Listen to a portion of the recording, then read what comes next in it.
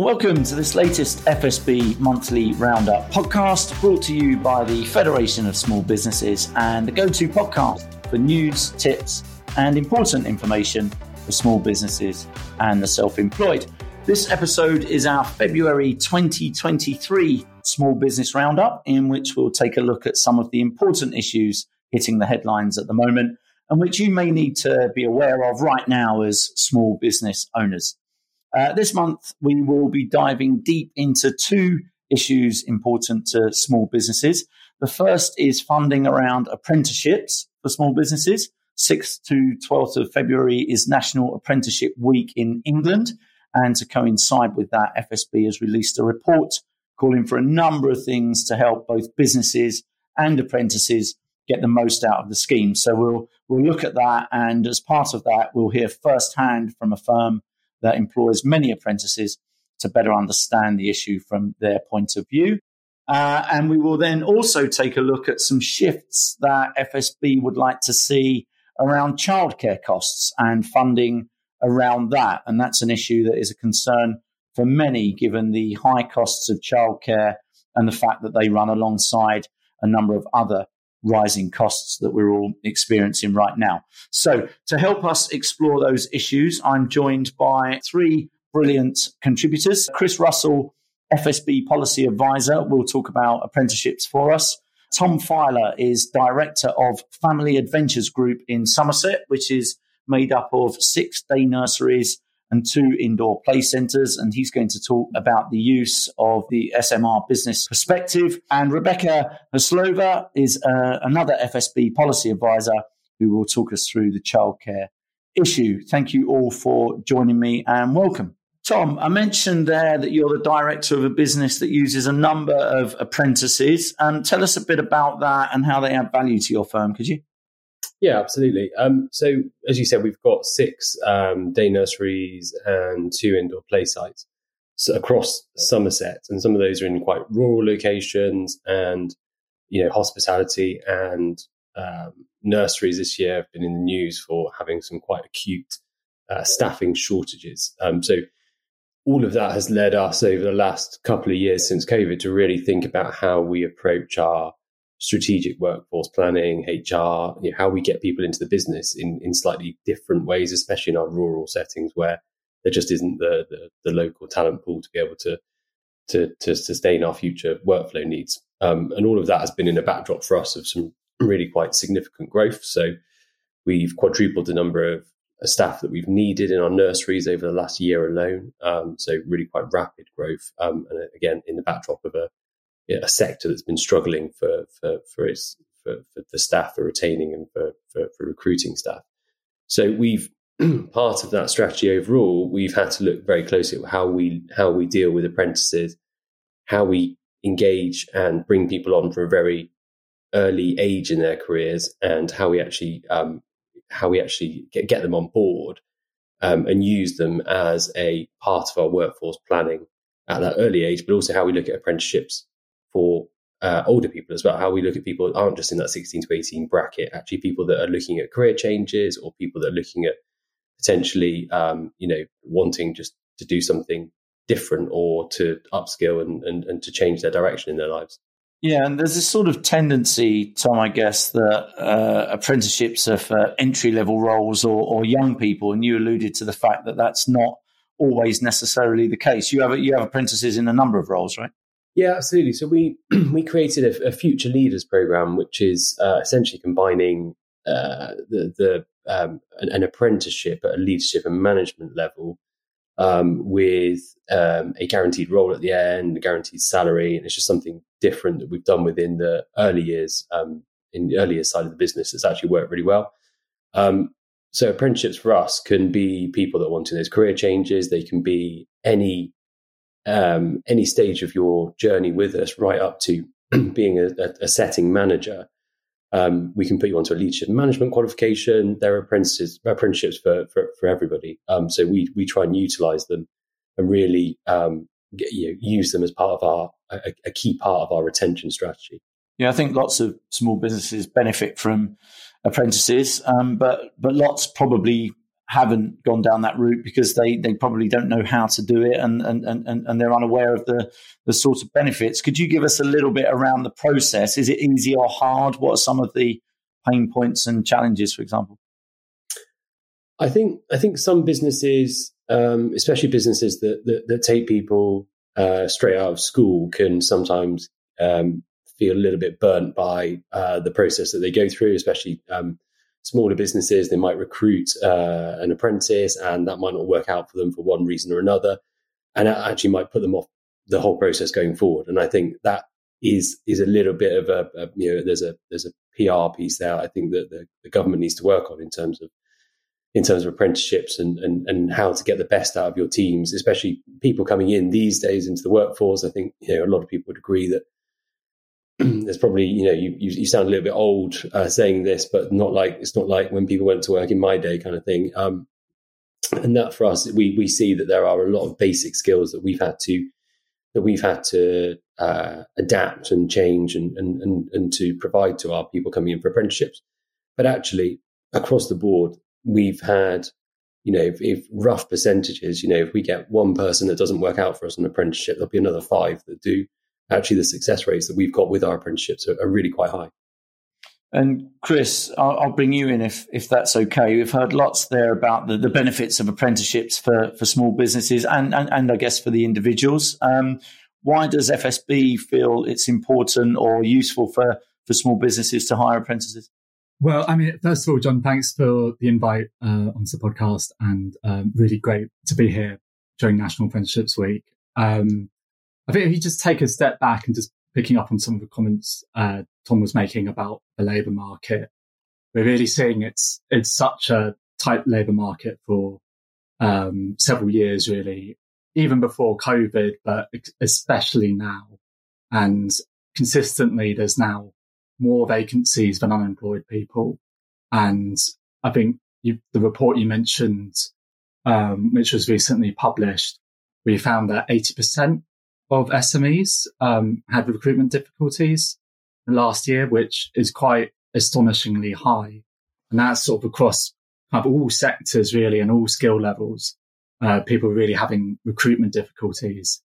And one of the main reasons for that is really just the difficulty with finding people who have the right skills for those roles. And I think of that 80%, about another 80% said the reason they were having recruitment difficulties was a lack of people with the right skills, qualifications, experience.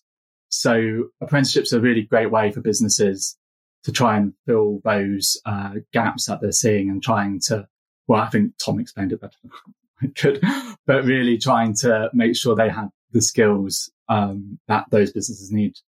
And from the apprentices' point of view, it's, a very good qualification to get if you're looking to develop skills that are important for employers, important in the labour market and to their own careers. You mentioned there a pretty hefty level of vacancies and, challenges around bringing in the right skills. But latest stats from Department for Education show that apprenticeship starts are actually falling, and especially among young people at lower levels. So why is that the case? Why are we seeing that? Yeah, I mean, I think there's a lot of reasons there. And if you're a massive policy geek like I am, then do please read our report, which goes into a lot of detail. But I think it's sort of a top line kind of summary. I think over recent years, we've seen more and more starts amongst older people, sort of retraining at higher levels, and less starts from younger people at sort of lower apprenticeships levels who are just starting off in their career.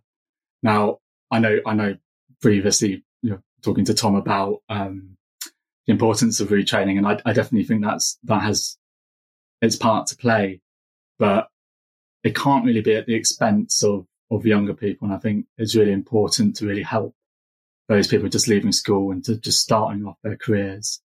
And what we've seen is it tends to be smaller businesses that do hire younger apprentices at lower levels.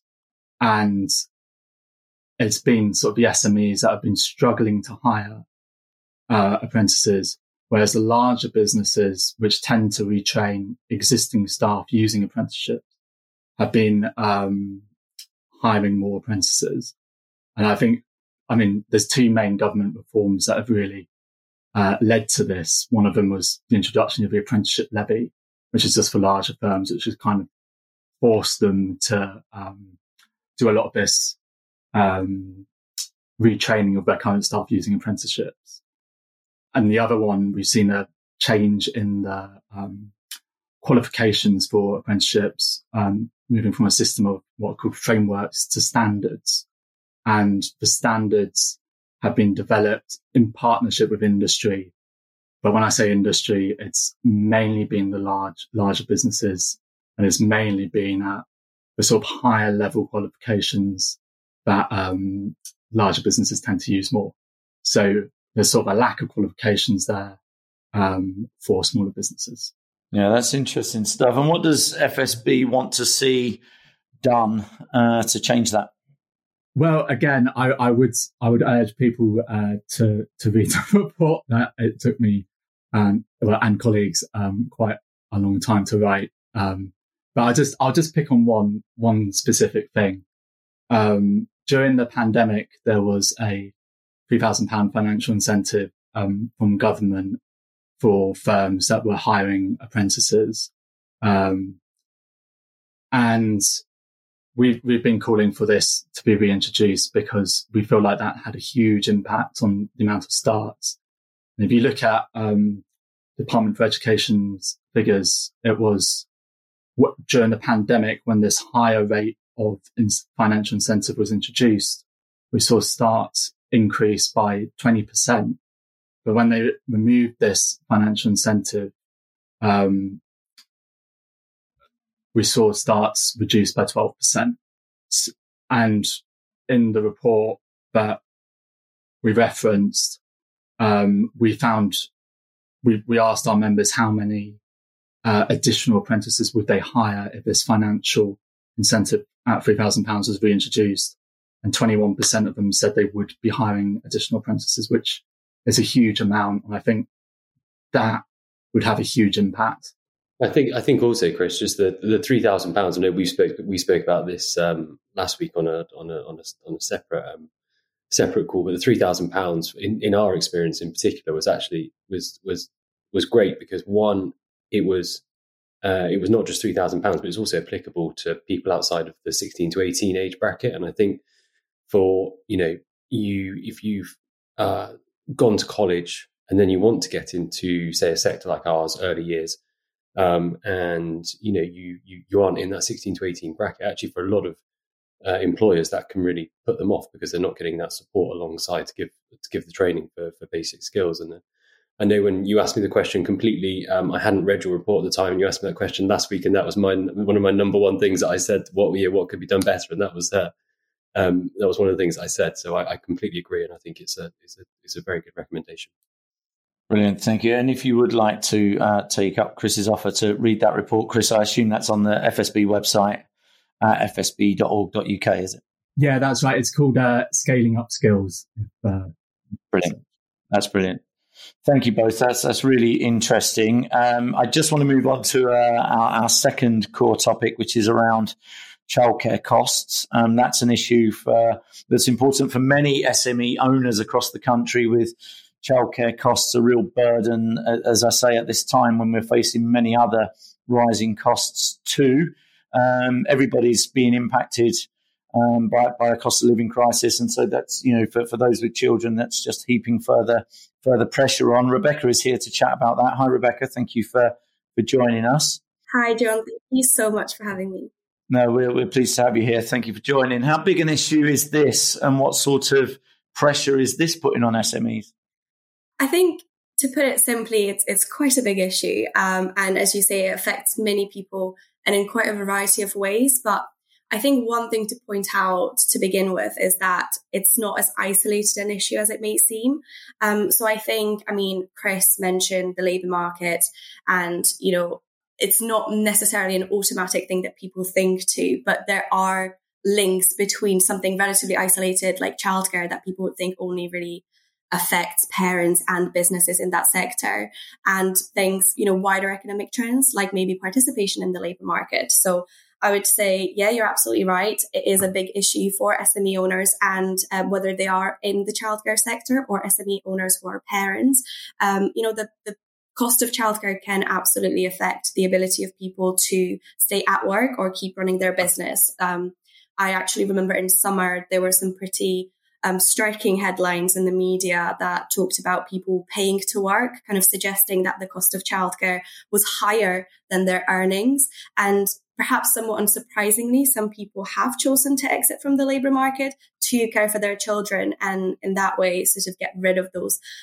pretty astronomical childcare costs. And the government at the moment focuses a lot on participation and encouraging people to either remain in the labour market or return to it if they've exited already. So in that context, childcare really should be a portfolio of interest. And it certainly is for us at FSB. We do engage regularly with the government and also other stakeholders on this issue, which is quite severe all year round. But as I said, it seems to be a particularly bad sort of issue, or at least quite prominent issue in the summer months. The way I explain this is that at that point of the year, a lot of parents would have exhausted their free childcare entitlements. So for those in our audience that may not be familiar with this, government has this funding scheme that funds what they call 3 hours. It's 30 free hours per week of childcare for the duration of 38 weeks in the year, which is basically the school term. So when it comes to the summer holidays, that financial support from the government isn't there anymore. And of course, that kind of creates or aggravates the issue of childcare affordability. So for that reason, we here at FSB are asking the government to extend that 38-week-a-year period to 45 weeks, because we think that, of course, it will help any parent with the cost of childcare, but especially for that sort of target group of people where, the childcare costs really determine whether it's viable for them to remain at work or keep running their business. This sort of extension, this coverage could really encourage labour market participation. But that's really only one angle on the issue. That's really only the parent angle. The same issues with childcare costs affect businesses in the sector. So I think it's important that we keep thinking about childcare as not just a family issue, but also a business issue. Yeah, that's fascinating. I hadn't really sort of considered that seasonal element to it, and the fact that that kind of money runs out after a certain amount of time. As with most of the things we talk about on this podcast, FSB is sort of working away in the background and calling for changes and calling for amendments to the way things work. What are you asking for here? Oh, John, we absolutely are indeed. I think before I get into it more specifically, I think what you said is quite interesting. We definitely are quite a valuable voice and quite an interesting voice in the childcare policy arena, because we do have many members in the childcare sector that we represent, like Tom on the podcast with us today. But also we have parents that run businesses across different sectors that feed in that parent perspective. So then when we do go to the government, officials, or even other organizations, and we work together to create these policy recommendations to create change, we really bring this like holistic view of childcare, and we recommend to improve the same policies, but in different ways to suit the parents and the business. So to give you an example, and I'll stick with the 30 free system that I discussed previously, although I do have an issue with it being called free. That can also be improved, not just for the parent, like I discussed in the first part, but also for the provider, because Department for Education, who are responsible for childcare policy, they published an update to their early years funding formula in December of last year, 2022, and they raised the minimum funding that a parent can receive for an hour of so-called free childcare to £4.87. But the same department also at the end of last year released a document that suggested that the mean cost of hours childcare provision is actually £5.60. So there's a gap between what the government is funding and what is selling to parents as free, and then what's the actual cost of provision. And I appreciate that, discrepancy between the two numbers may not sound that dramatic. But then if you look at, we discussed 33 hours for 38 weeks, that's 1,140 hours per child at an hourly loss of, between pences and pounds. That's very detrimental to the provider and then overall to the sector. So what we're hoping that the government can do to help the sector is to align the funding that they provide for these free hours to the actual cost of provision. So that would be one thing that we're asking for. Another quite consistent FSB recommendation or ask to support the sector is to exempt them from business rates. The nurseries are often in residential properties that are more expensive than commercial properties. It's not just the type of the property, it's also the location of the property. So they'll be in areas with higher residential costs of property. So for that reason, the business rates on day nurseries are quite high for a small business anyways. And there isn't much support from the small business rate relief. So to help with these costs, we are asking that the UK government introduces in England what already exists in Wales and Scotland, which is 100% business rate relief for day nurseries. And I think to kind of bring it to an end, it kind of comes back to that holistic idea of childcare policy that we have here at FSB, because if you do help the sector, if you do help the businesses operate not at a loss, if you support the sector, that cost reduction will reflect on the affordability and availability for parents in terms of childcare. So we're hoping to do this sort of full circle support for everyone when it comes to childcare affordability. Thanks, Rebecca. That's really insightful. Tom, we mentioned that your business has got a childcare element to it. I think you're a parent too. What's your experience around this? Yeah, so I'm caught on both sides of this argument. I'm a parent that I have two daughters and one goes to school, and I've got 6 nurseries, but we choose to put my other daughter into a nursery that's attached to that school just for ease of drop off in the mornings.